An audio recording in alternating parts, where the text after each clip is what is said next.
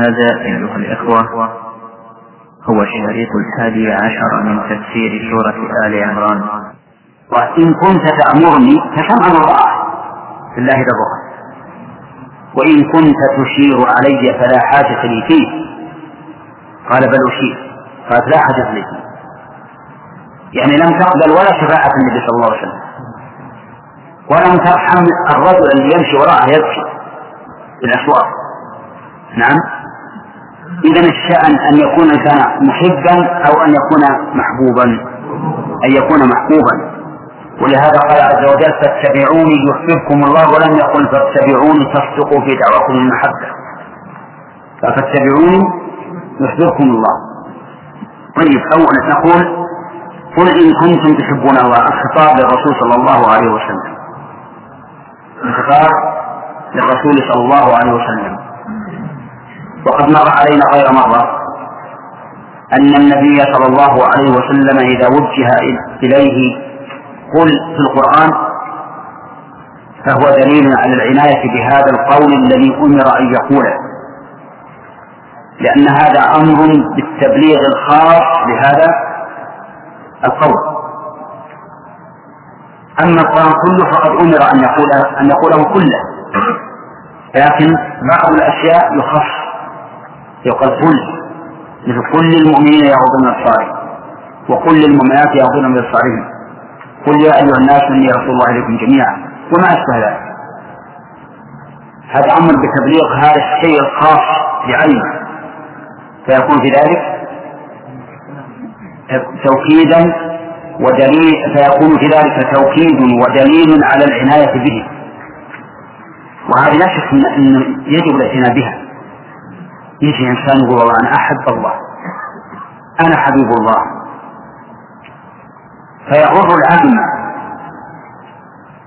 فيقال الحمد لله ننظر.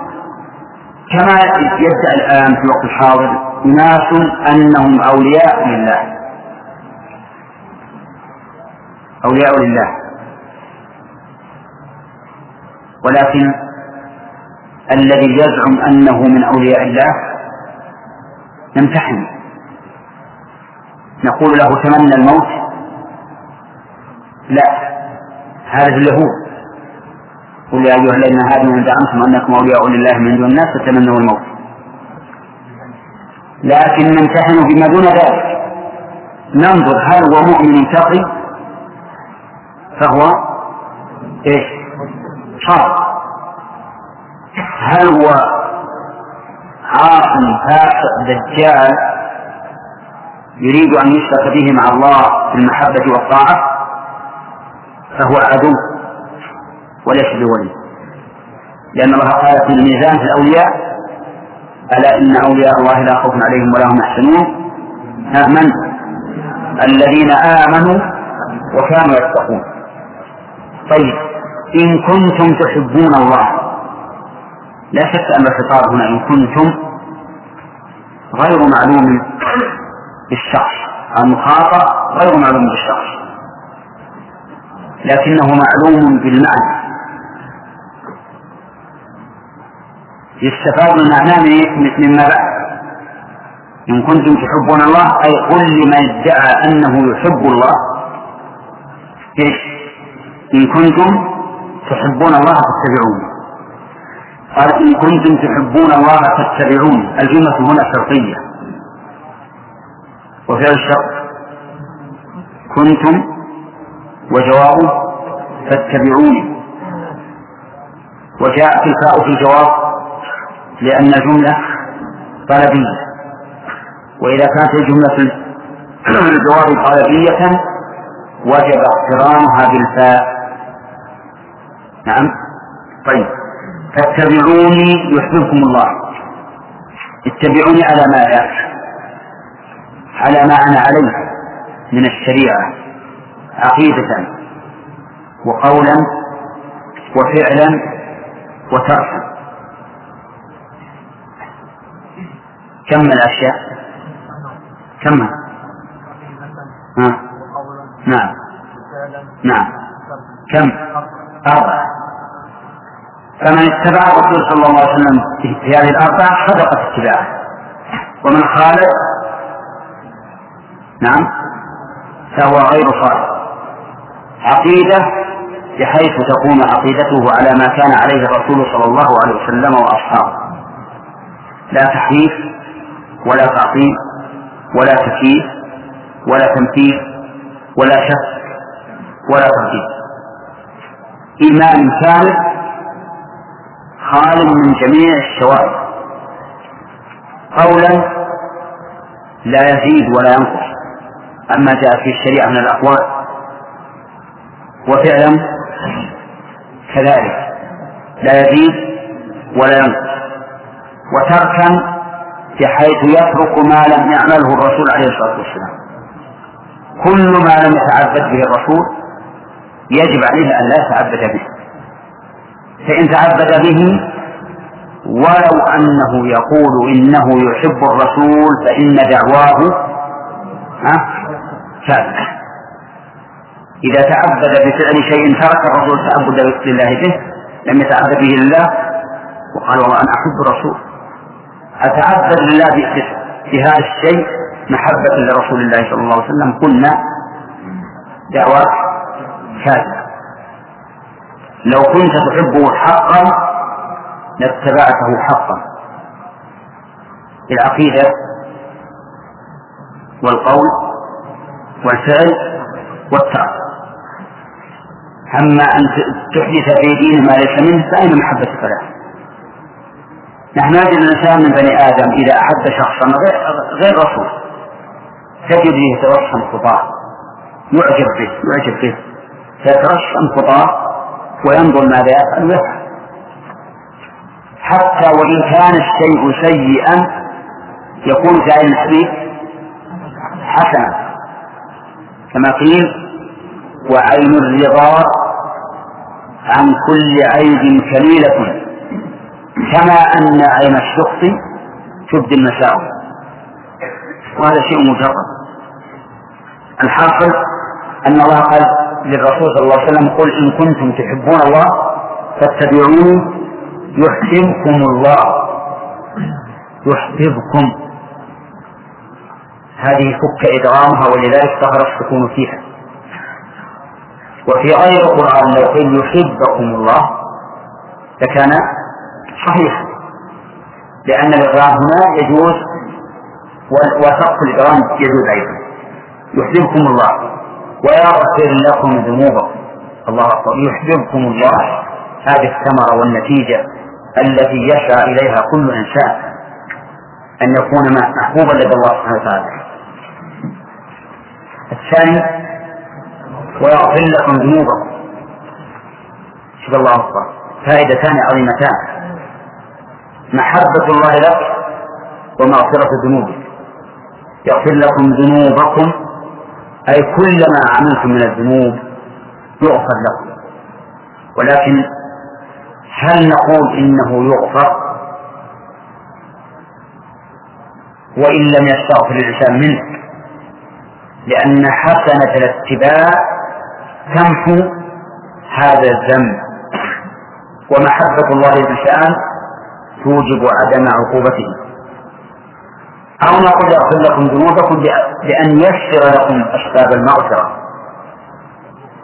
إن لم يغفر لكم بدون سبب. الله أعلم، يحتمل أنه سبحانه وتعالى أراد أنه يغفر الذنوب بسبب هذا الاتباع والمحبة، أو أنه وإن فعل الإنسان ما فعل فإنه ييسر له أسباب المغفرة في أن يعود من معصية الله إلى طاعته. الله أعلم، لكن على كل حال الوعد هنا محقق، وهو مغفرة الذنوب إما لسبب من العبد أو لمجرد فضل الله. وقول ذنوبكم الذنب هو المعصية، وهو كما ترون جمع مضاف لمعرفة، والجمع المضاف إلى المعرفة يفيد العموم. والله غفور رحيم. الجملة اسمية اشتملت على 3 أسماء من أسماء الله: الله والغفور والرحيم. أما معنى الله فقد سبق لنا مرارا وتكرارا بأنه المألوه أي المعبود حبا وتعظيما، وأن أصل الله الإله، فحذفت الهمزة تخفيفا لكثرة الاستعمال كما حذفت من الناس ومن شر وخير. نعم. وأما غفور فالغفور هنا يحتمل أن تكون صيغة مبالغة ويحتمل أن تكون صفة مشبهة، والمعنيان لا يتنافيان، فتكون صفة مشبهة وصيغة مبالغة. صفة مشبهة لأن الله لم يزل ولا يزال غفورا، وصيغة مبالغة لكثرة من يغفر له وكثرة ما يغفره من الذنوب. والمغفرة ستر الذنب والتجاوز عنه، وليست مجرد الستر لوجهين: لغوي وسمعي. أما اللغوي فلأن المغفرة مأخوذة من المغفر الذي يستر به المقاتل رأسه ويتقي به السهام، والمغفر جامع للستر والوقاية.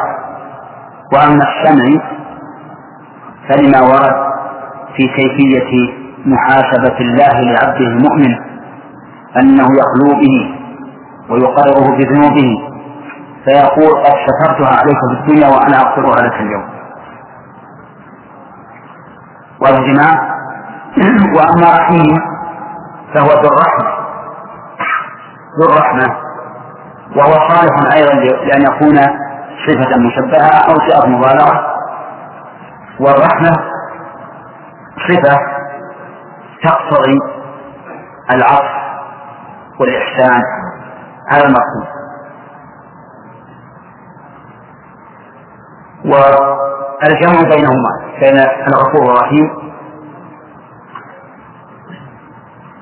لفائدة عظيمة، وهي الجمع بين الوقاية والعناية، بين الوقاية بالمغفرة يقيك الله سبحانه وتعالى شر الذنوب، والعناية بماذا؟ بالرحمة، يعتني الله بك فييسرك لليسرى ويجنبك العسرى. فالجمع بينهما لهذه الفائدة العظيمة، جمع بين الوقاية والعناية. فالمغفرة فيها الوقاية من الذنوب، والرحمة فيها العناية بالعبد حتى ييسر الله اليسرى ويجنبه العسرى. من فوائد هذه الآية الكريمة أن الله أمر نبيه صلى الله عليه وسلم أن يتحدى هؤلاء المدعين بمحبته بهذا الميزان القسط، وهو اتباعهم للرسول عليه الصلاة والسلام. ومن فوائدها جواز مخاطبة المدعي بالتحدي، لأن هذا هو الحق. لا تستحي من شخص يدعي ما لم يتصف به، لأنه لو كان يعرف نفسه ما اتصف أو ما ادعى اتصافه بشيء لم يتصف به، فهو الذي أذل نفسه في الواقع. فلا تخشى، تحدوا ليقيم البرهان والدليل على دعواه. ومن فوائد الآية الكريمة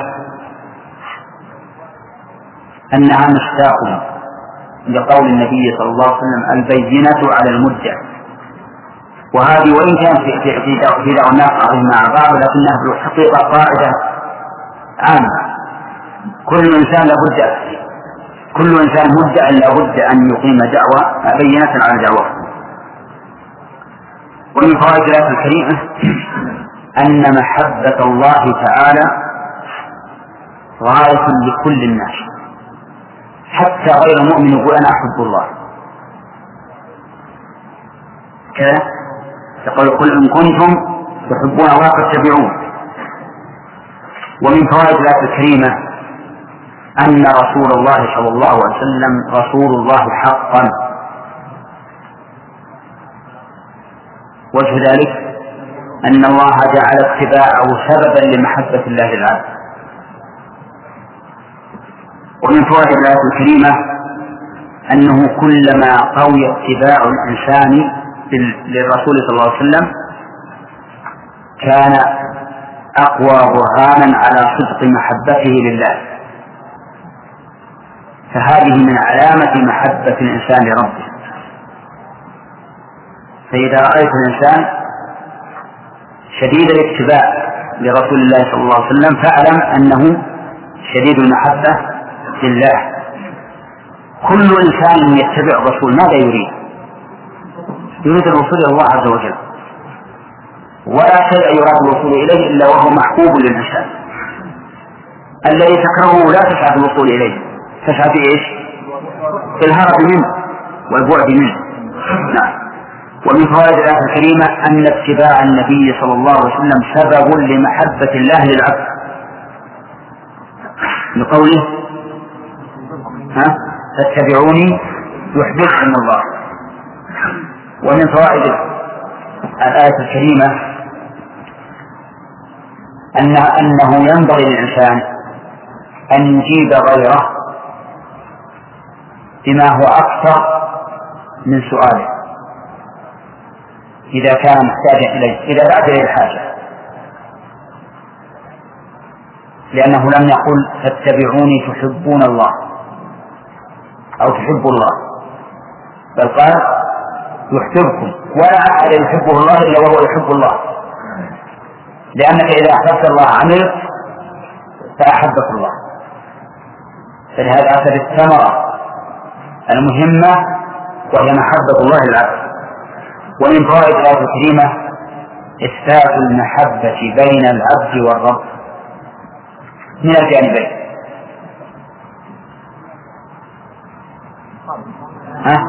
لأن قال تحبون الله فأثبت أن الإنسان يحب الله، فاتبعوني يحبكم الله أثبت أن الله يحب الإنسان، وهي محبة حقيقية، محبة حقيقية خلافا لمن أولها قال تحبون الله تحبون ثوابه، يحببكم الله يحبكم الله يحبكم، فإن هذا تحريف. وسبب هذا التحريف القاعدة الباطلة في السمع والعقل، وهي تحكيم العقل فيما يثبت وينفى عن الله عز وجل. فإن قوم يدعوا العقلية قالوا نحن الذين نحكم على الله بما يجب لهم أو يجوز أو يمتنع، وليس ما أخبر الله هو الذي يحكم بيننا. أعوذ بالله. هذا لازم قولهم، وإن كانوا لا يصرحون بهذا لكن هذا لازم قولهم. إذا قيل قال الله عن نفسه إنه يحب قال لا، الله ما يحب لكن يفيه. إذا قال عن نفسه إنه يحب قال لا، من يحب الله؟ الذي يحب هو الثواب. فسوف يأتي الله بقوم يحبهم ويحبونه. إيش يحبهم؟ يجيبهم، يحبون ثواب. سبحان الله. والله إن الإنسان يجد طعما لا شيء يشتوه في محبة الله. الله أكبر. ومحبة الله ما هي محبة الثواب. إذا وقع في قلبك محبة الله نسيت كل شيء، حتى الجنة وحتى كل شيء. تحب الله نفسه عز وجل، تحبه حتى أنك ترى أن كل شيء يضمحل ويكون عبدا لله أمامك. فالمحبة محبة حقيقية لله، محبة. ولهذا جاء في الحديث وإن كان فيه ما فيه أحب الله لما يغدوكم به من النعم. أحب الله لما يغدوكم به من النعم. كل النعم منين؟ وما بكم من نعمة فمن الله. وأكبر نعمة على الإنسان والله هي أن يهديه للإسلام. اليوم أكملت لكم دينكم وأتممت عليكم نعمتي. الإنسان الذي هداه الله للإسلام ليس أحد من الناس مثله في النعمة إلا من أنعم عليه بها. فأنت في الحقيقة تحب الله نفسه لذاته ولما أنعم عليك به من النعم، وليست محبة الله كمحبة الزوجة، كمحبة الطعام، كمحبة الشراب، كمحبة اللباس، كمحبة السكن، كمحبة السيارة. لا، محبة لا يشبهها شيء. وجرب تجد. خلي قلبك صافيا يوما من الدهر وصل وكن متصلا بالله في صلاتك، تجد شيئا يعني ما أقول بالله، وتجد شيئا يبقى أثره مدة طويلة وأنت تتذكر تلك اللحظة التي كنت فيها متصلا بربك عز وجل. فالحاصل أن نقول لا أحد ينكر محبة الله نفسه، محبة الله نفسه، إلا من حرمها.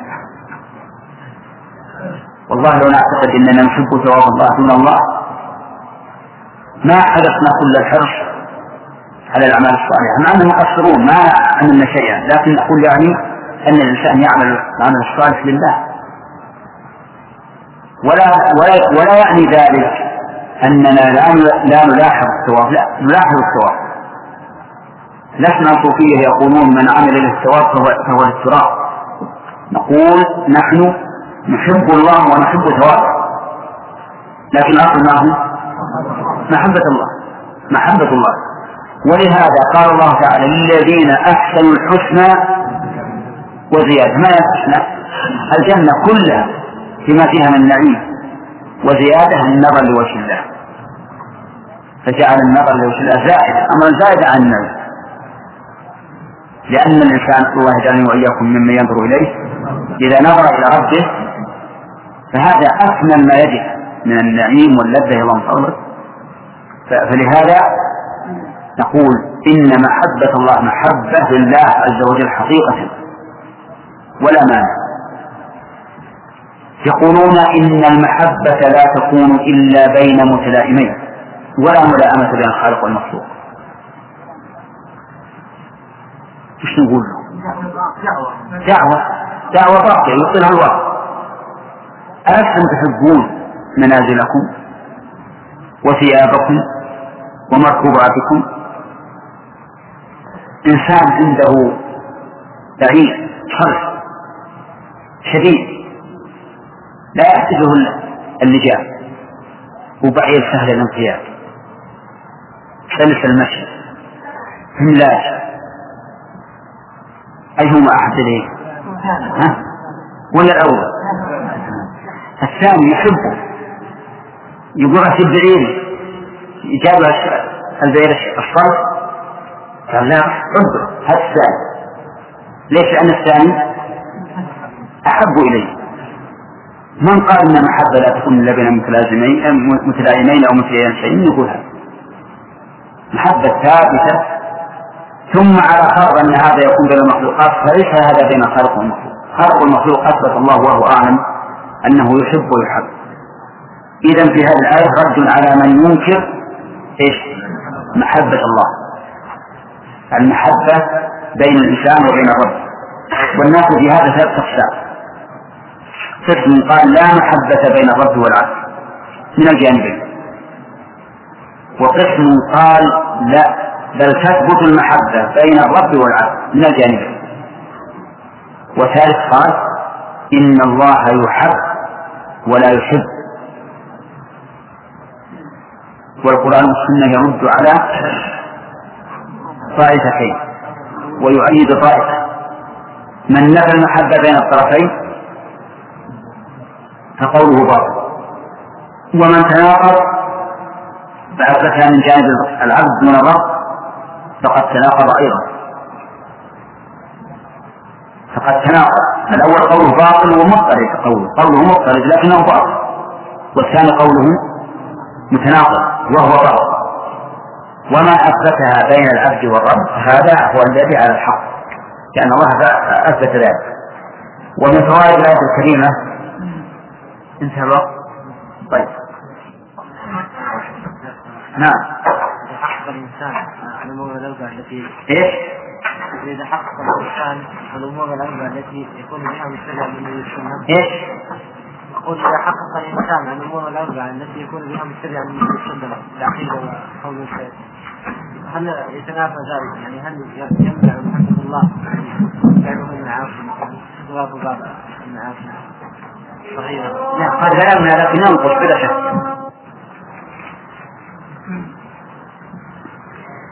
بسم الله الرحمن الرحيم. ومن فوائد الآية الكريمة الثمرة الجليلة لاتباع رسول الله صلى الله عليه وسلم، وذلك بمحبة الله. ومن فوائد الآية أيضا أنه ينبغي للإنسان إذا عمل العمل أن يشعر نفسه أو أن يستشعر أنه متبع بذلك لرسول الله صلى الله عليه وسلم، لأن هذه النية مهمة. فينوي الإنسان عند فعل العبادة نيتين: النية الأولى الإخلاص لله عز وجل، وأنه لن يفعل ذلك إلا طاعة لله وابتغاء لمرضاته. والثانية أن يشعر بأنه متبع لرسول الله صلى الله عليه وسلم حتى يتقن العمل، لأنه إذا أخلص لله وأخلص لرسول الله صلى الله عليه وسلم بالاتباع أكمل عبادته أكثر وأكثر.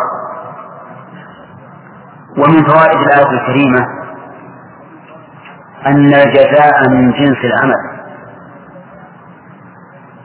لقوله فاتبعوني، حيث جعلها برهانا على صدق دعوى المحبة، وجعل الجزاء من جنسه، أن الله يحب العبد. ومن فوائد الآية الكريمة أن اتباع رسول الله صلى الله عليه وسلم سبب لمغفرة الله للذنب، بقوله ويغفر لكم ذنوبكم. وهذا ظاهر أن اتباع الرسول صلوات الله وسلامه عليه من أسباب المغفرة. قال الله تعالى إن تجتنبوا كبائر ما تنهون عنه نكفر عنكم سيئات. وقال تعالى إن الحسنات يذهبن السيئات. ومن فوائد الآية الكريمة كمال إحسان الله سبحانه وتعالى بجزائه على العمل أكثر منه، لأن الذي يتبع الرسول يحصل له محبة الله ومغفرة الذنوب. ويتبين لك هذا الفضل لأن الذي من عليك بالعمل أولا هو الله، ثم من عليك ثانيا بالجزاء عليه جزاء أكثر. ولهذا ما أعظم شكر الله سبحانه وتعالى للعبد، حيث يقول هل جزاء الإحسان إلا الإحسان، مع أن إحسان العبد إنما كان بإحسان الله إليه، أليس كذلك؟ فالله تعالى يحسن إليك بالعمل أولا وثانيا، أولا بالتوفيق له، وثانيا بالجزاء عليه. إن هذا كان لكم جزاء وكان سعيكم مشكورا. شوف الفضل العظيم، كأن الأمر منه وكان سعيكم مشكورا، مع أن التوفيق من الله سبحانه وتعالى. ومن فوائد الآية الكريمة إثبات هذين الاسمين وما تضمناه من ستر، قوله والله غفور رحيم، ففيهما إثبات الاسمية لله في هذين الاسمين، والثاني إثبات الصفة التي تضمناها.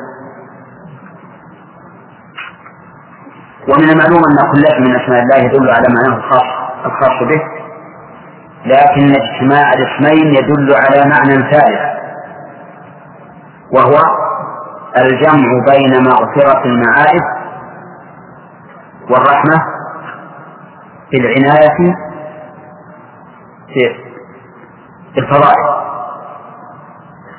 لأن المغفرة مقابل الذنوب، والرحمة مقابل العناية بالإنسان، إن الله تعالى يرحم الإنسان، فيخلف أو فيحصل من اجتماع هذين الاسمين صفة ثالثة، وهي جمع الرب سبحانه وتعالى بين الإحسان والعناية وبين الوقاية من الذنوب وآثارها في المعصية. ثم قال تعالى: قل أطيعوا الله وأطيعوا الرسول، أطيعوا الله والرسول. قل إيش؟ شو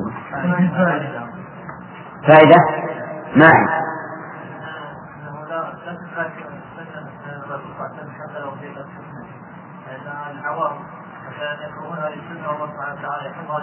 لا، ما يمكن، هذا ما يمكن، لأنه قد جعل للفاعل ما يجعله مفعولا، وهذه قاعدة معروفة عند أهل العلم.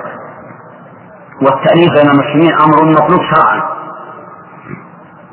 وقد نص الإمام أحمد رحمه الله على أنه إذا كان في ترك السنة تأليف للعباد فإن التأليف يجب أن يراعى أكثر، كما قال: إذا أن قوما لا يرون القنوت في الوتر فلا، وقال: إذا أتم بشخص يقنط في الفجر فليتابعه وليؤمن على دعائه. وآخر بل ترك النبي صلى الله عليه وسلم بناء الكعبة على قواعد إبراهيم خوفا من الفتنة. وهذه قاعدة ينبغي لطلبة العلم أن ينتبهوا لها، وهو أنه قد يعرض للمفعول ما يجعله أفضل من الفاضل. وإذا تأملت الشيء على حسب القواعد العامة وجدت أن كل ما يوجب التناقض بين المسلمين والعداوة بينهم يكون منهيا عنه. البيع على بيع المسلم والغش وما أشبه ذلك، كل هذا لأنه يوجب التناقض والعداوة بين المسلمين.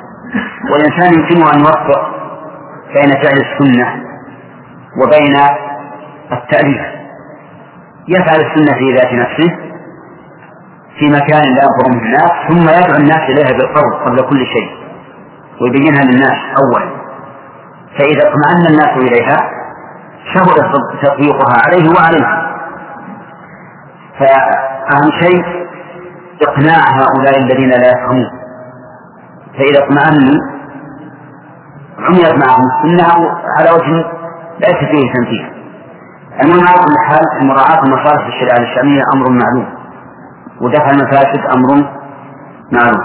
طيب، قل أطيعوا الله ورسوله، الخطاب في قوله قل للرسول صلى الله عليه وسلم، وأطيعوا الله. الطاعة ما هي؟ الطاعة هي عبارة عن الانقياد والموافقة، سواء كانت في فعل أو في ترك. فإن كانت أمرا فالطاعة فعل المأمور به، وإن كانت نهيا فالطاعة اجتناب المنهي عنه، هذا الطاعة. وقول أطيعوا الله والرسول أتى بالواو الدال على التشريف، لأن طاعة الرسول صلى الله عليه وسلم فيما يأمر به من الشريعة من طاعة الله، طاعته فيما يأمر من الشريعة من طاعة الله.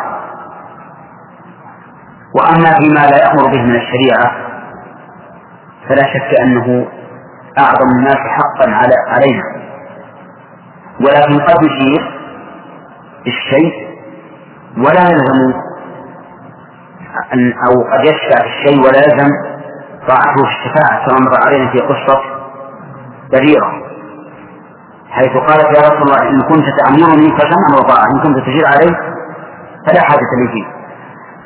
أما طاعة الرسول فيما يأمر به من شرع الله فإنها كطاعة الله سواء.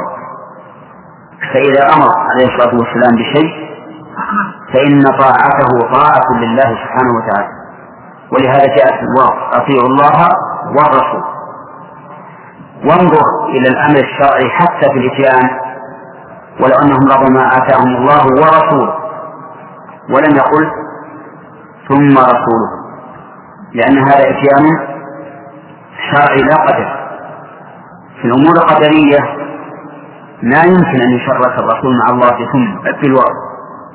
في الأمور الشرعية يشرع، لأن النبي صلى الله عليه وسلم لا يشرع إلا بشرع الله، لا يشرع إلا بشرع الله. ولهذا قال أطيعوا الله والرسول، وقول الرسول أل فيها لعهد وليست للشرع.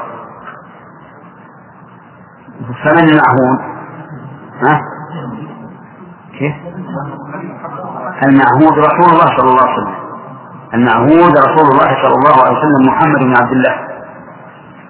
وهذا العهد ذهني ليس حضوريا ولا ذكريا، لأن العهود ثلاثة: عهد ذكري وذهني وحضوري.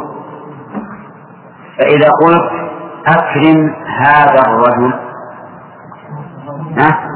هذا حضوري، وإذا قلت رأيت رجلا فدعوت الرجل هذا ذكر، وإذا قلت جاء القاضي هذا ذهن. نعم. طيب، يقول أطيعوا الله والرسول. والرسول من؟ الرسول عند عامة العلماء من أوحي إليه بشرع وأمر بتبليغه، والنبي من أوحي إليه بشرع يتعبد به ولكن لم يكلف بتبليغه. فآدم نبي لأنه أوحي إليه بشرع، لكنه ليس برسول لأنه لم يلزم بتبليغه، لكن ذريته في ذلك الوقت كانوا يتبعونه لأنهم قلة ولم يقصروا فيحصل النزاع بينهم ولم تفتنهم الدنيا، فكانوا يتبعون أباهم فيما يتعبد به من شريعة الله. فلما كثر الناس رحمك الله لما كثر الناس واختلفوا بعث الله النبيين، كما قال تعالى كان الناس أمة واحدة فبعث الله النبيين مبشرين ومنذرين. فصار الرسول أخص من النبي، وعليه فنقول كل رسول نبي وليس كل نبي رسولا. لكن الأنبياء الذين ذكروا في القرآن بلفظ النبوة هم أنبياء رسل في قوله تعالى ولقد أرسلنا رسلا من قبلك منهم من قصصنا عليه ومنهم من لم نقصص عليه. فأفادت الآية الكريمة أن كل من قصه الله عليه في القرآن فهو رسول، وإن كان لم يرد ذكره إلا بلفظ النبوة. يقول فأطيعوا الله والرسول فإن تولوا يعني أعرضوا عن الطاعة ولم يمتثلوا لها ولم ينقادوا، فإن تولوا فإن الله لا يهدي القوم الكافرين. فإن الله لا يحب الكافرين. إن تولوا عن طاعة الله فإن هذا كفر منه، ولكنه قد يكون مخرجا من الإسلام وقد لا يكون مخرجا. كيف؟ إن كان كفرا مطلقا بكل ما أمروا به فهو كفر مخرج عن الإسلام، وإن كان كفرا مقيدا ببعض الأوامر فهو كفر دون كفر لا يخرج من الإسلام. والميزان في ذلك النصوص، الميزان في ذلك النصوص، فما دلت النصوص على أنه كفر كان التولي به كفرا مخرجا عن الملة، وما دلت النصوص على أنه معصية فهو كفر لا يخرج من الملة. وفي قوله فإن الله لا يحب الكافرين، لماذا نفصل المحبة هنا؟ فسرها بعضهم بأن المعنى لا يجيبه، ولكن هذا تحريف، والصواب أنه لا يحبهم، وهو إذا لم يحبهم لا يجيبهم، فهذا انتفاع محبة الله عنهم. وقول الكافرين هو إظهار في محل الإطماع، ومقتضى السياق أن يقال فإن تولوا فإن الله لا يحبهم، ولكنه أظهر في موضع الإضمار لفائدتين، إحداهما لفظية والثانية معنوية. والمعنوية تتضمن 3 فوائد. الفائدة اللفظية مراعاة فواصل الآيات، لو قال فإن تولوا فإن الله لا يحبهم لم تتناسب هذه الفاصلة مع الفواصل التي قبلها وبعدها. ومراعاة الفواصل من البلاغة. ألم تروا إلى قوله تعالى في سورة طه قالوا آمنا برب هارون وموسى، مع أنه في الآية الأخرى يقدم موسى، وموسى أفضل من هارون لا شك وأحق بالتقديم، لكن قدم هارون على موسى في هذه الآية في آية طه من أجل مراعاة الفواصل. ولا شك أن القرآن في قمة البلاغة، فمراعاة الفواصل من البلاغة. أما الفائدة المعنوية فنقول إن قوله لا يحب الكافرين إظهار في موضع الإضمار له 3 فوائد معنوية. الفائدة الأولى التشكيل على هؤلاء بالكفر، يعني الحكم عليهم بأنهم كفار، ولو قال فإنه لا يحبهم لم تحصل هذه الفائدة أنهم كفار. الفائدة الثانية التعميم، بحيث تكون محبة الله منتفية عن كل كافر، ولا لا؟ ولو قال لا يحبهم لاختص نفي المحبة بهؤلاء فقط. الفائدة الثالثة التعليل،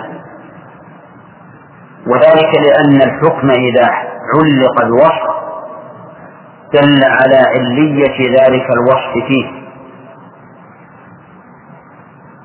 مدري كلام عربي ولا عربي واضح؟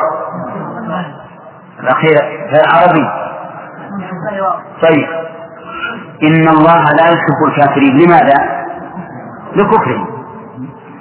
لكفرهم. فتعليق الحكم بالوصف يدل على علية ذلك الوصف في الحكم، يعني أن سببه هو هذا الوصف. فإذا قلت أكرم المجتهد،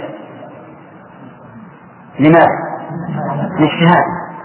إذن علق الإكرام بوصف وهو الاجتهاد، فدل ذلك على أن الاجتهاد هو العلة.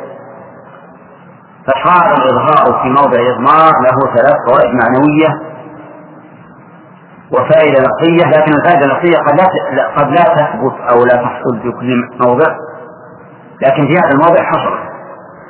الفائدة اللفظية هنا بندر. طيب المعنوية يعني الحكم عليهم بالكفر. طيب تعميم والتعليم واضح يا جماعة؟ طيب وما هي؟ لا، لأن لو قال يحبهم تحببنا بتلاوتهم، معناه إذا كل آية في القرآن تحتاج أقوال تقول أنها ناقصة، ما يصح. طيب إذا نقول في هذه الآية فوائد. أولا عناية الله سبحانه وتعالى بطاعته بطاعته وطاعة رسوله. وجه يا شافعي. لأنه قال قل أطيعوا الله والرسول فإن تولوا أن لم يطيعوا. لا. هي لأنه خرج بالنوع. نعم. صلاح. أولا تغيير الآية بالأمر. بقول. نعم. ثانيا جعلها بعد آية محمد. نعم. لأنه مر علينا أنه إذا صدرت تقول الآية كان ذلك أمرا خاصا بإبلاغها، مع أن القرآن كله على الرسول أمر بأن يقوله. طيب ثاني مناقضة أنها ذكرت المحبة، بعد آية المحبة إشارة إلى أن طاعة الله ورسوله سبب لذلك. طيب من فوائد الآية الكريمة وجوب طاعة رسول الله صلى الله عليه وسلم لقوله والرسول، وهذا مكرر في آيات متعددة. ومن فوائدها الرد على من قال إن السنة لا يعمل بها إلا ما وافق القرآن، لا يعمل بها إلا ما وافق القرآن. وجهه أن قال أطيعوا الله والرسول، ومن المعلوم لو قلنا إن الرسول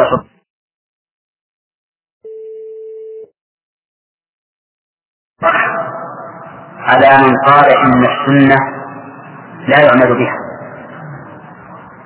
إلا ما وافق القرآن، لا يعمل بها إلا ما وافق القرآن. وجهه أن قال أطيعوا الله والرسول،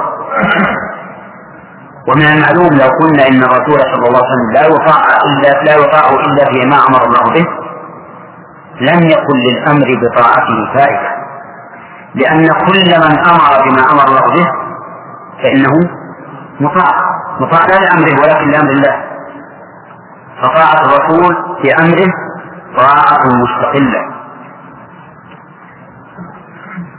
على أننا نقول إن الذي يقول إنه لا يعمل بالسنة إلا ما وافق القرآن متناقض. وجهه أن قوله إلا ما وافق القرآن يحكم عليه، لأنه ليس في السنة ما يخالف القرآن، ليس في السنة ما يخالف القرآن، لأن القرآن أمر بالعمل بالسنة، فالعمل بها موافقة للقرآن وليس بمخالفة. نعم، فهذا تناقض.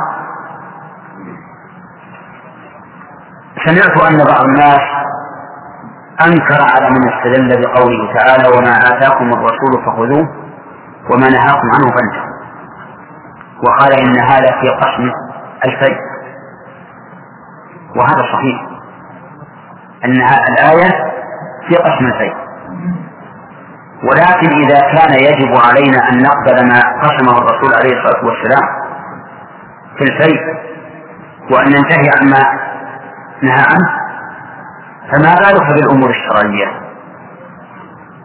أليس قبولنا لما جاء به شرعا أولى من قبولنا بما قسمه مالا؟ ما في شك. يعني لو سلمنا جد الأمر حقيقة أن في الفيء، لكنها تشير إلى أنه إذا قبلنا قسمته في الأموال فيجب علينا أن نقبل ما حكم به في شرع الله. ومن فوائد الآية الكريمة إثبات رسالة النبي صلى الله عليه وسلم بقوله أطيعوا الله والرسول. ومن فوائد الآية الكريمة وجوب الطاعة بقوله فإن تولوا فإن الله لا يحب الكافرين.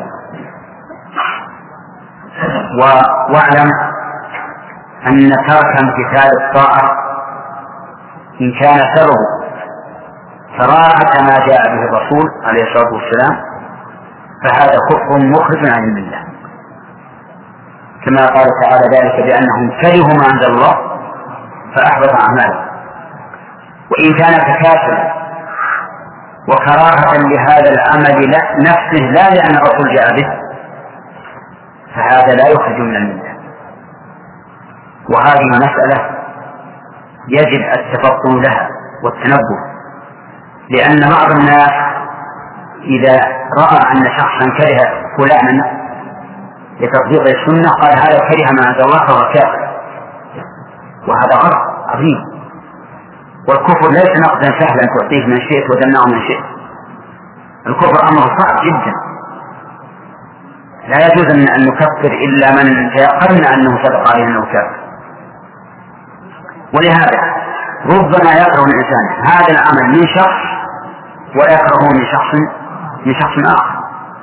إذن هو لا يكره العمل لأنه سنة، لكن قد يكره هذا الرجل نفسه لأنه عمل به، وهذا شيء كثير مشاهد. لو أن أحدا من الناس الموثوقين عند العامة فعل هذا الفعل لوجدتهم يتحدثون أثر هذا السنة ما بين السنة فيأخذون به، أو على الأقل لا ينكرونه. لكن لو فعله واحد غير موثوق تجده ينتقدونه ويكرهونه، وهذا صلى مسكين هذا، نعم، ويرمونه بكل داعي. فالمهم من هذه المسائل يجب علينا يا إخواننا أن نفرق بين من كره العمل لأنه شرع الله، فهذا لا شك في كفر، ذلك بأنهم كرهوا ما أنزل الله فأحبط أعمالهم، وعلامة ذلك أنه لو جاء من غير شرع الله لقبله، فهذا كافر. وأما من كره العمل لأنه عمى فهذا لا يصل إلى حد الكفر، ولكن ينظر في أمره. ونزل هذه المسائل بارك الله فيكم على كثير من يتشرع فيه بعض الناس فيحكم على فاعله بالكفر، وما علم أن من دعا رجلا بالكفر أو قال يا عدو الله وليس كذلك فإنه يرجع عليه. والذي قال هذا رسول الله عليه الصلاة والسلام، فمعنى يرجع عليه أنه سيكفر هذا الرجل، يكفر، لأنه قال إلا حار عليه، ولم يقل إلا أوشك أن يحور عليه، قال إلا حار عليه يعني أنك ستكفر اليوم أو غدا إلا أن يمن الله عليك بالتوبة. كل هذا من أجل حماية أديان الناس. فإذا كان الشرع يحمي أعراض الناس بأن من قذف شخصا وجب عليه الحد 80 جلدة، فأديان الناس حماها أيضا. بماذا؟ بأنك إذا كفرت شخصا أو قلت يا عدو الله رجع عليه، حتى لو قلت يا عدو الله فيما يفسقه رجع عليك وبليت بالفسق والعياذ بالله. فالمهم يا أخواني أنه يجب أن لا نتسرع في هذه الأمور، وأن نعلم أن الأمر عظيم لا يتصور الإنسان عظمه، لكن الحمد لله يسعك ما دل عليه شرع الله عز وجل. من كفره الله ورسوله فكفره، لكن تتيقن، لا بد أن تتيقن أن هذا الرجل بعينه محكوم عليه بالكفر. وإذا كنا لا نشهد للمؤمن بعينه في الجنة وإن كان داخلا في عموم المؤمنين، فلا نشهد للرجل بالكفر وإن كان داخلا في عموم الكافرين. يعني إذا جاء نص يقول من فعل كذا فهو كافر، فلا نطبق هذا الحكم على كل من فعله بعينه، كما أنه جاءت النصوص بأن المؤمنين يدخلون الجنة. هل نحكم بدخول الجنة على كل مؤمن بعينه؟ لا، ما نشهد بالجنة إلا لمن شهد بعينه إلا لمن شهد على الرسول صلى الله عليه وسلم. فكذلك أحكام الكفر كأحكام الإيمان تماما. واعلم أنك إذا حكمت عليه بالكفر فقد أبحت ماله، أبحت دمه، وماله وحرمته الجنة وأوجبت له النار وأوجبت فسخ نكاح زوجاته منه وأن لا يرث أحد من عقائه وأن لا يصلى عليه وأن لا يدخل مع المسلمين، ما هي أحكام الكفر من هينة حتى تكون على ألسنة كل أحد هنا. نعم نعم نعم ولكن إذا يعلمون أنها يصح أو وعلى كل حال مثل ما قلت لك من كره العمل لأنه شر الله فهذا كافر.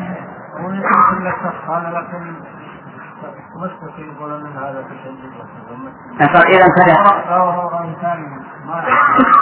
أي نعم صحيح يرون هذه إذا يكره الشخص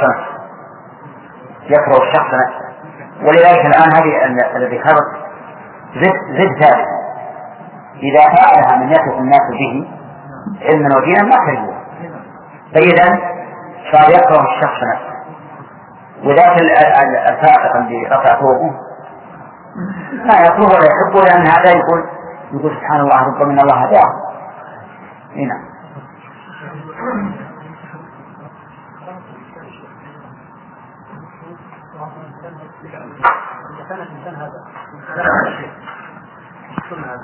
وفي هناك آخرون مسلمين ولم يفعلوا السنة بما جاء من النبي صلى الله عليه وسلم وهم يحبونها من أجل المسجد ويكرهونها من أجل تطبيق السنة الصحيحة. أنا أعطيتهم قاعدة طبقوها على السنة. من كره الرجل لكراهة السنة، من كره العمل لأنه سنة وشر فهو كافر، ومن كره من هذا الشخص نفسه فهو لكراهة الشر. وكما قلت لكم وزادنا الأخران قسما ثالثا. نعم. مراعاة فواصل الآيات. إذا قال إن الله سبحانه وتعالى قادر أن يجعل الآيات كلها على منوال واحد مثل ربي هارون وموسى، في الله سبحانه وتعالى يجعل كل آيات على حرف النون، يجعل الآيات كلها النون. شلون؟ يستطيع الله سبحانه وتعالى أن يجعل لسنا نحكم على الله، الله هو اللي يحكم علينا. مراعاة الفواصل هي هذا شيء معروف، والعلماء ذكروا هذا وهو صحيح، إن مراعاة الفواصل أحيانا تأتي لفظة يعني غريبة في اللغة العربية لأجل هذا.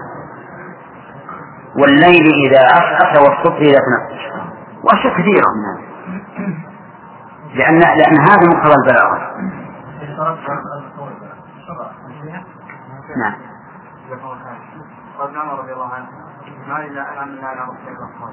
نعم. أحسنت. نعم. ما لعن معين ولو فرض أنه لعن معينة في المراد الجنس، فقول الرسول عليه الصلاة والسلام أفطر الحاجم لما مر برجلين يحتجمان في البقيع قال أفطر الحاجم والمحجوم. قال الشيخ الإسلام ليس يريد أن هذين أفطرا لأنهما جاهلان، لكن المراد أفطر الجنس يعني أفطر جنس هذا العامل. أعوذ بالله من الشيطان الرجيم.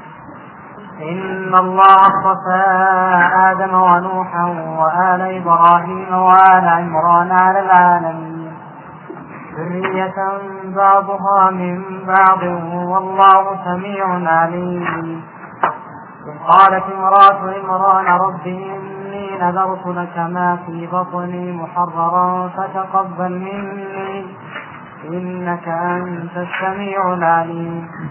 فلما وضعتها قالت رب إني وضعتها أنثى والله أعلم بما وضعت وليس الذكر كالأنثى وإني سميتها مريم وإني أعيذها بك وذريتها من الشيطان الرجيم. أعوذ بالله من الشيطان الرجيم. قال الله تعالى إن الله اصطفى آدم ونوحا وآل إبراهيم وآل عمران على العالمين. أولا أظن أن كملنا الفوائد السابقة لم يبقى شيء. إن الله اصطفى آدم ونوح. هذه الجملة كمان نشاهد جملة مؤكدة بإن، لأن المقام يقتضي ذلك، إذ أن المقصود بيان أن الله تعالى يصطفي من الناس من شاء. الله يصطفي من الناس رسلا ومن الناس، يعني ومن الناس رسلا. يقول الله تعالى إن الله اصطفى آدم، وآدم هو أبو البشر، خلقه الله تعالى خلقا مستقلا وليس متطوعا من جنس آخر أو من نوع آخر قبله كما يقوله أهل الإلحاد، ومن ادعى ذلك فقد كفر بالله، لأن الله تعالى أخبر في كتابه في عدة مواضع أن الله خلق آدم من تراب، من صلصال كالفخار، من طين، خلقه بيده ونفخ فيه من روحه وأسجد له ملائكته، فمن زعم غير ذلك فهو كافر مصدق لغير الله مكذب لله والعياذ بالله، مع العلم بأنه لن يأتي أحد بكلام عن آدم وابتداء خلقه وكيفية خلقه غير مستند في ذلك إلى الوحي، فإن قوله غير مقبول. لماذا؟ لأنه لم يشاهد. قال الله تعالى ما أشهدتم خلق السماوات والأرض ولا خلق أنفسهم. وقال الله تعالى لم يأتهم نبأ الذين من قبلهم قوم نوح وعاد وثمود والذين من بعدهم لا يعلمهم إلا الله.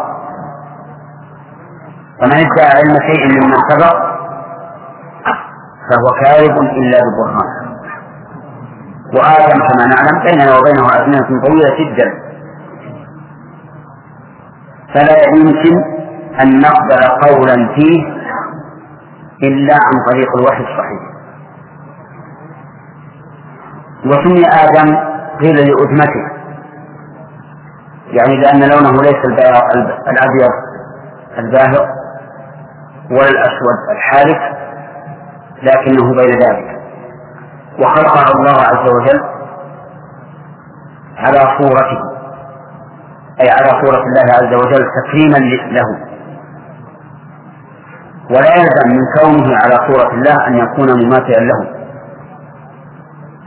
لأن الله تعالى يقول ليس كمثله شيء وهو السميع البصير. فعلينا أن نؤمن بالنصوص كلها، نؤمن بأنه خلقه على صورته ونؤمن بأنه ليس مثله. فإن قلت كيف يكون على صورته وليس مثله، فالجواب يمكن هذا في المخلوق، فما بالك بالخالق. لقد أخبر النبي عليه الصلاة والسلام أن أول زمرة تدخل الجنة على صورة القمر ليلة البدر. ومن المعلوم أنه لا يلزم السماء، يعني ليس صورتهم كصورة البدر تماما، بل من حيث الجملة والبهاء والنور كالبدر، نعم كالقمر ليس البدر.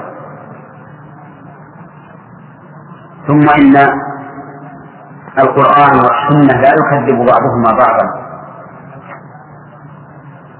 وإذا كان الجمع ممكنا بين المخلوقات بعضها مع بعض، أي أن الشيء يكون على صورة الشيء بدون مماثلة،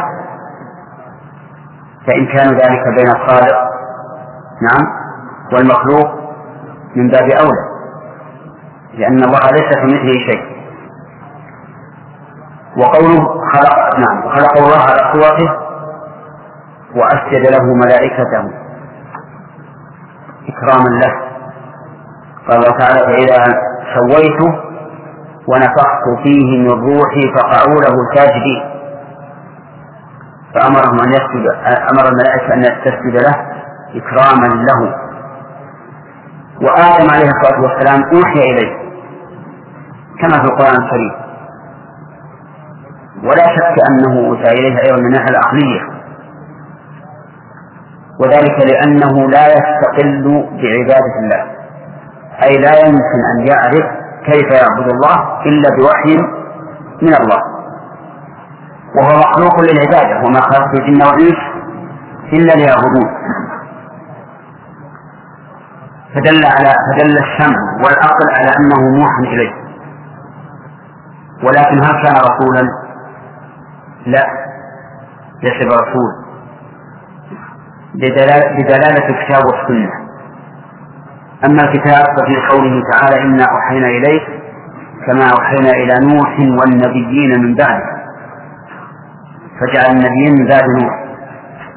وقال تعالى ولقد أرسلنا نوحا وإبراهيم وجعلنا في ذريتهما النبوة والكتاب. وفي الحديث الصحيح حديث الشفاعة الطويل أن الناس يأتون إلى نوح ويقولون له أنت أول رسول بعثه الله إلى أهل الأرض، وعليه فآدم نبي يوحي إليه بالشرع وتعبد لله به، وبقي الناس على هذا الشرع لأنهم كله ولم يحصل منهم اختلاف. فلما اختلفوا بعث الله النبيين مبشرين ومنذرين وأنزل معهم الكتاب ليحكم بين الناس فيما اختلفوا فيه، بالحق ليحكم بين الناس فيما اختلفوا فيه. وقول آدم ونوحا، نوح ذكره الله عز وجل بعد ذكر آدم لأنه الأب الثاني للبشرية، فإن نوحا لما كذبه قومه إلا القليل أهلكهم الله تعالى بالغرق، فجعل الله ذريته هم الباقين كما في سورة الصفات وجعلنا ذريته هم الباقين، فصار الأب الثاني في البشرية، وهو أول رسول أرسله الله إلى أهل الأرض، ولبث في قومه 1000 سنة إلا 50 عاما يدعوهم إلى الله وما آمن معه إلا قليل. 1000 سنة وما آمن معه إلا قليل. ونحن إذا دعونا 10 أنفار وتلكأوا قليلا ثم استجاب واحد من 10 قلنا ما قبلت دعوتنا واستحصرنا عن الدعوة إلى الله وأيسنا. وهذا رسول بقي 1000 سنة إلا 50 عاما في قوم وما آمن معه إلا قليل. ومع ذلك قال الله تعالى في كتابه لقد كان في قصصهم عبرة لأولي الألباب.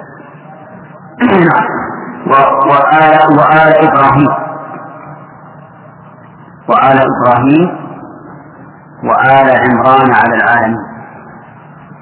آل إبراهيم لا شك أنه يدخل فيهم إبراهيم بالأولى، لكن نص على آله لكثرة الرسل فيهم، ولا سيما أن فيهم أفضل الرسل محمدا صلى الله عليه وسلم، فإن محمدا صلى الله عليه وسلم من آل إبراهيم. طيب، وآل عمران اختلفوا في المراد به، فقيل آل عمران أبي موسى لأن موسى أفضل أنبياء بني إسرائيل، وقيل آل عمران أبي مريم ومريم ابنة عمران، فذكر آل عمران لأن فيهم آخر الرسل قبل محمد صلى الله عليه وسلم، وهو عيسى ابن مريم الذي ينتمي إليه النصارى، وخص آل عمران بذلك لأن المقام يقتضيه أيضا، فإن هذه السورة نزل أولها في وقت نجران وهم من النصارى، وسواء كان هذا عن ذاك فإنه يدل على أن الله اصطفى هذه القبيلة، قبيلة إبراهيم، فهو مصطفى من مصطفى. اصطفى آدم هذا الاصطفاء الأول، ونوحا هذا الاصطفاء الثاني، وآل إبراهيم الثالث، وآل عمران الرابع. فكان هؤلاء السادة من البشر هم الذين اصطفاهم. ومعنى الاصطفاء أن الله اختارهم وفضلهم على كثير ممن خلق تفضيلا، كما قال تعالى: ولقد كرمنا بني آدم وحملناهم في البر والبحر ورزقناهم من الطيبات وفضلناهم على كثير ممن خلقنا تفضيلا. ما هو على كل من خلقنا، على كثير ممن خلقنا تفضيلا. طيب، قلت الاصطفاء معنى الاختيار لأن أصله مأخوذ من الصفوة، وصفوة الشيء خيار، واصطفى أي أخذ صفوته. وقوله على العالمين، على العالمين أي عالمين؟ هل هم كل العالم أو على العالمين من جنس الحيوان؟ نعم، الأول هو الأصل أن المراد بالعالمين من سوى الله، من سوى الله، لقوله تعالى: الحمد لله رب العالمين. وتأتي صلاة الفوائد ما ينبني على هذا الخلاف. طيب، وقوله ذرية بعضها من بعض، ذرية بالنص بدل من آدم ونوحا وعلى إبراهيم وعلى عمران. طيب، نأخذ الفوائد. طيب، يمكن الثاني عندنا إن شاء الله نأخذها ذرية، يعني هؤلاء الأربعة الأصناف ذرية بعضها من بعض. والذرية مأخوذة من ذرأ بمعنى خلق، كقوله تعالى: يذرأكم فيه أي يخلقكم. وقيل من وذر بمعنى ترك، فعلى الأول تكون الذرية شاملة للأصول والفروع،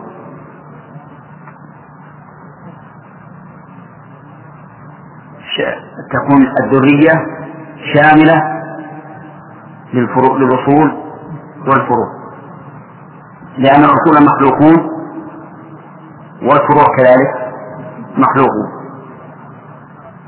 أما إذا جعلناها من وذر بمعنى ترك فهي للفروع فقط، وهذا هو المعروف عند عامة الناس أن الذرية هم الفروع، يعني من نشأوا عن الإنسان وتركهم بعده. طيب، هل في القرآن ما يدل على أن الذرية تطلق على الأصول؟ نعم.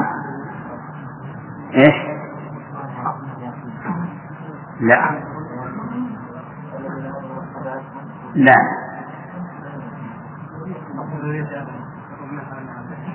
نعم، لا، ذرية من حملنا مع نوح إنه كان هذا شكورا. نعم.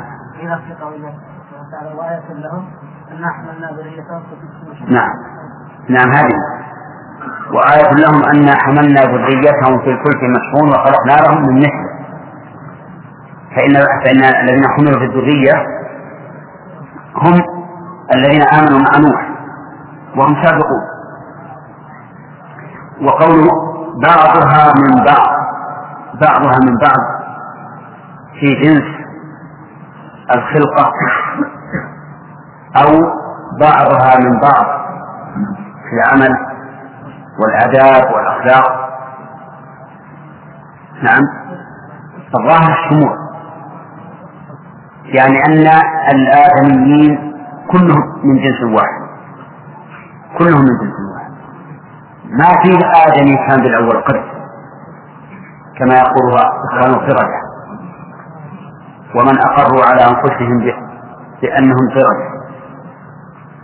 الآدمي أصل آدم، خلق الله أباه بيده ابتداء، لكن هؤلاء أبوا إلا أن يجعلوا أنفسهم من القرود،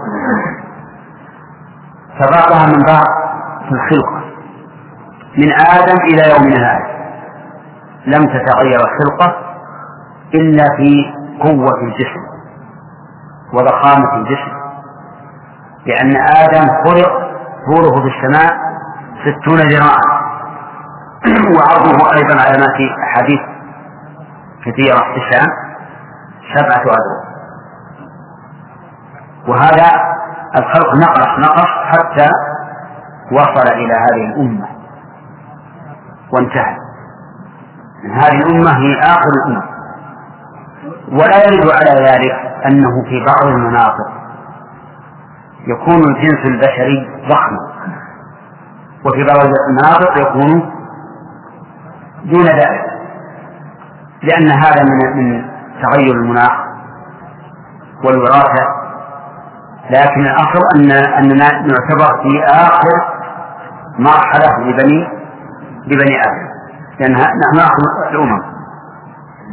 كذلك بعضها من بعض في الآداب والأخلاق والديانات، إلا من كان منهم ظالما خارجا عن هذا الأصل فإنه يكون خارجا بما خرج منه. بعضها من بعض والله سميع عليم، ختمها بالسمع والعلم إشارة إلى أن كل ما يقوله هؤلاء المصطفون أو يفعلونه فإنه معلوم عند الله، فهو يسمع ما يقولون ويعلم ما يفعلون، بل ويعلم ما لا يفعلون مما يكون في قلوبهم، بل يعلم ما سيفعلونه وإن لم يكن في قلوبهم، لأن الله تعالى يعلم ما كان وما يكون لو كان كيف يكون. في هاتين الآيتين فوائد. في الأولى بيان أن الله اصطفى هؤلاء المخلوقات على بقية المخلوقات. ومن فوائدها أيضا أن لله أن يختار من خلقه ما شاء، كما قال تعالى وربك يخلق ما يشاء ويختار، ما كان له الخيرة سبحان الله وتعالى ما يشاء. ومن فوائدها أن التفاضل كما يكون في الأعمال يكون في الأعيان، كما يكون في الأعمال والأوصاف يكون كذلك في الأشخاص. ولهذا نقول إن جنس العرب أفضل من غيره من الأجناس، لكن هذا الجنس الفاضل إذا اجتمع معه التقوى صار له الفضل المطلق، وإن تخلف التقوى صار معدنه طيب وعمله خبيث، فيزداد خبثا لكون منشئه أو أصله طيبا، ثم ارتد بنفسه إلى الخبث. لأن من كان منشأه طيبا ثم نزل بنفسه إلى المستوى الأدنى صار أكثر لوما ممن لم يكن كذلك. أليس هكذا؟ ولذلك لو زنت الحرة لجلدت 100 جلدة إن كانت غير محصنة، ورجمت إن كانت محصنة. ولو زنت الأمة لم ترجم ولو كانت متزوجة، ولم تجلد 100 جلدة، تجلد 50، لأن هناك فرقا بين إنسان أصله كريم شريف ثم يرى نفسه موضع الوظيف، وبين شخص كان في الأصل على خلاف ذلك. ويدل لهذا أي لأن الناس يختلفون في أجناسها، يدل لهذا أن الله قال في كتابه: الله أعلم حيث يجعل رسالته. وقد جعلها النبي صلى الله عليه وسلم، وقد جعلها الله تعالى في العرب في محمد صلى الله عليه وسلم. فإذا كان محمد أطيب الخلق وأشرفهم لازم أن يكون الجنس العرب أطيب الأجناس وأفضلها وأشرفها، وهو كذلك. وقد ثبت عن النبي عليه الصلاة والسلام أنه قال: خياركم في الإسلام، خياركم في الجاهلية، خياركم في الإسلام إذا فقهوا.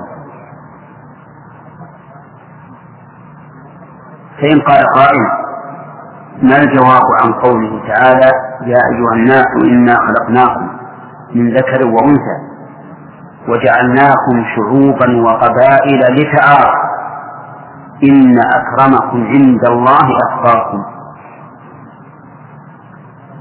فالجواب أن نقول إن الجواب عن هذه الآية الكريمة أن الله تعالى أراد أن يمحو ما كان أهل الجاهلية يعتادونه من الفخر بالأحساب، حيث يقول: أنا من القبيلة الفلانية، أنا من القبيلة الفلانية. فبين الله أن هذه الشعوب والقبائل جعلها الله من أجل التعارف لا التفاخر، وأن فخركم لا يقربكم إلى الله، الذي يقربكم إلى الله هو التقوى، إن أكرمكم عند الله أتقاكم. وهذا لا ينافي أن يكون الجنس العرب أفضل من غيرهم، كما حققه شيخ الإسلام ابن تيمية في كتاب اقتضاء الصراط المستقيم مخالفة أصحاب الجحيم، وأدلته ما سمعتم. ومن فوائد الآية الكريمة ما ذكره بعض أهل العلم من أن الصالحين من البشر أفضل من الملائكة، أفضل من الملائكة، قال لقوله على العالمين، والملائكة عالم، فيكون المصطفون من هؤلاء أفضل من الملائكة. واستدلوا بأدلة أخرى كأمر الله للملائكة بالسجود لآدم وغير ذلك. وعندي أن البحث في هذه المسألة من فضول العلم، لأنه أي فائدة لنا إذا قلنا إن فلان أفضل من جبريل أو جبريل أفضل من فلان، أو إن الصالحين من بني آدم أفضل من الملائكة، أو الملائكة أفضل من الصالحين. نحن نعلم أن الملائكة مقربون عند الله، يسبحون الليل والنهار لا يحصون، وأنهم كرام، وإن عليكم لحافظين كراما كاتبين، كلا إنها تذكرة فمن شاء ذكره في صحف مكرمة مرفوعة مطهرة بأيدي سفرة كرام بررة. أما أنه أفضل من بني آدم، من الصالحين من بني آدم، أو الصالحون من بني آدم أفضل منهم، فهذا شيء لم نكلف، ولذلك ما جاءت السنة بالتمييز بين هؤلاء وهؤلاء أو بالتفضيل، أعطت لهؤلاء فضلهم ولهؤلاء فضلهم، ولو كان هذا من الأمور التي لا بد من اعتقادها ولا يتم الإيمان إلا بها لكان الله ورسوله يبين. ولكن إذا ابتلينا بمن يقول بين أيهما أفضل، فنقول العلماء في ذلك اختلفوا. وجمع شيخ الإسلام رحمه الله بين هذين القولين فقال: إن الملائكة أفضل باعتبار البداية، وصالح البشر أفضل باعتبار النهاية. كيف هذا؟ نعم، لأن النور أفضل من الطين، والملائكة خلقوا من النور، من مادة مشعة مضيئة محبوبة بخلاف الطين. وأما في النهاية فإن الجنة تكون للصالحين من بني آدم ومن الجن على قول الله. وقد ذكر الله عز وجل أن الملائكة يدخلون على أهل الجنة من كل باب سلام عليكم بما صبرتم يهنئونهم ويبشرونه. ومع ذلك فإني أرى أن الإمساك عن هذا أولى، وأن نعرف فضل الملائكة ونعرف فضل الرسل الذين اصطفاهم الله من بني آدم، وأما أيهم أفضل فهذا أمر لم نكلف به. نعم.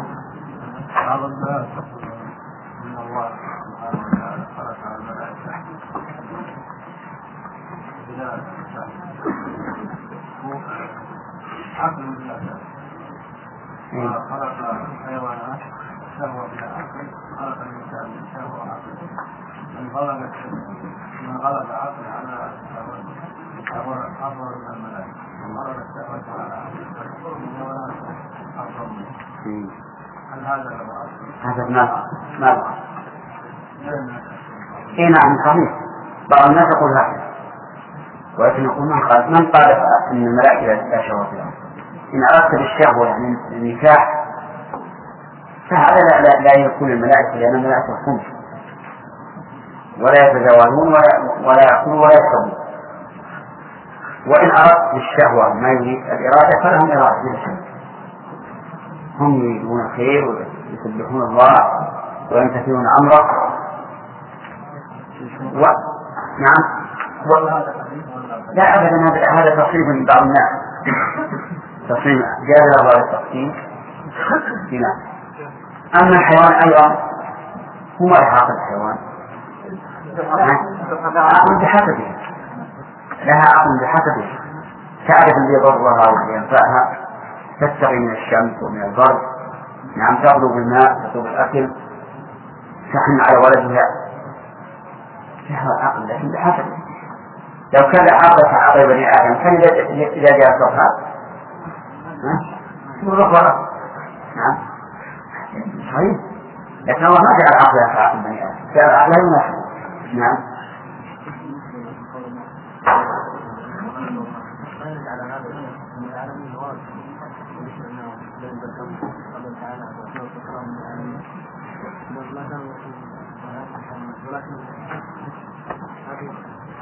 إيه هذه تأتي من هو أحمد. نعم. العلاقة بين هذه الآية والتي قبلها. نعم. لا سنة في ذكرك ما نعرف العلاقة بين كل آية وأخرى. بالنسبة لنظرية التطور في بعض الحيوانات. نعم. لا. طيب الدليل على الوقت ما عندنا غير الوقت. أن نشوف هذه دجاجة وهذه بعير وهذه بقرة وهذا حمار. التصور يعني خاطئ. من داره وش أصل الدجاجة؟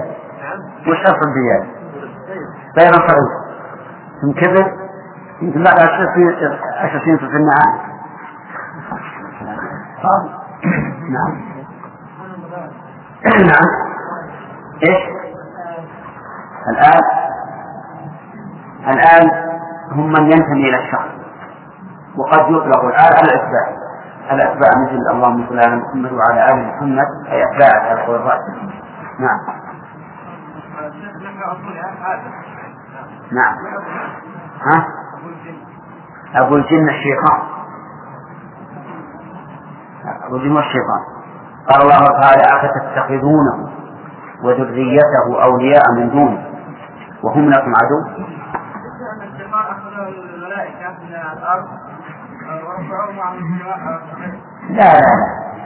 لا هذه إسرائيلية. أصل الشيطان خلق من النار والملائكة خلقوا من النور، خلقوا من النار. خلق الله على كل شيء قدير، مثل ما خلق البشر من الطين خلق الشيطان من النار. نعم. الجن منهم مسلمين كيف تكون يعني الشيطان؟ أليس من بني آدم من هو من أولاد شياطين الإنس؟ وكذلك جعلنا لكل نبي عدوا شياطين الإنس والجن الشياطين شياطين وإن كان أصلهم من الأسرار، هذا كل شيء قليل. نعم. ما ذكر من نفس النبي صلى الله عليه وسلم إلى آدم. إيش؟ ما ذكر من نفس النبي صلى الله عليه وسلم إلى آدم. المؤرخون يذكرون هذا، لكن روي عن ابن عباس رضي الله عنه وعن أبيه أنه إذا وصل إلى عدنان قال كذب النشابون، يعني أننا لا نعرف إلا إلى عدنان، ومع ذلك الله أعلم به. أقوى القولين في آل عمران هل هو أبو موسى أو نعم أو أبو من؟ والله كل قول له وجه، كل قول له وجه ما يسمع. نعم. الآن ما في القرآن من يسمع أنزل لكم من أنت مثلا ما قيده الله. قال الله تعالى يا بني آدم قد أنزلنا عليكم لباسا من اللباس من الأشياء نعم. قالت امرأة عمران رب إني نذرت لك ما في بطني محررا فتقبل مني إنك أنت السميع العليم. فلما وضعتها قالت رب إني وضعتها أنثى والله أعلم بما وضعت وليس الذكر كالأنثى وإني سميتها مريم وإني أعيذها بك وذريتها من الشيطان الرجيم. فتقبلها ربها بقبول حسن وأنبتها نباتا حسنا وكفلها زكريا كلما دخل عليها زكريا المحراب وجد عندها رزقا قال يا مريم أنى لك هذا قالت هو من عند الله إن الله يرزق من يشاء بغير حساب. ذرية بعضها من بعض والله سميع عليم. في هذه الآية بيان أن البشر جنس واحد بعضهم من بعض، لقول ذرية بعضها من بعض. ومن فوائدها الرد على من زعم أن البشر متطور من جنس لآخر،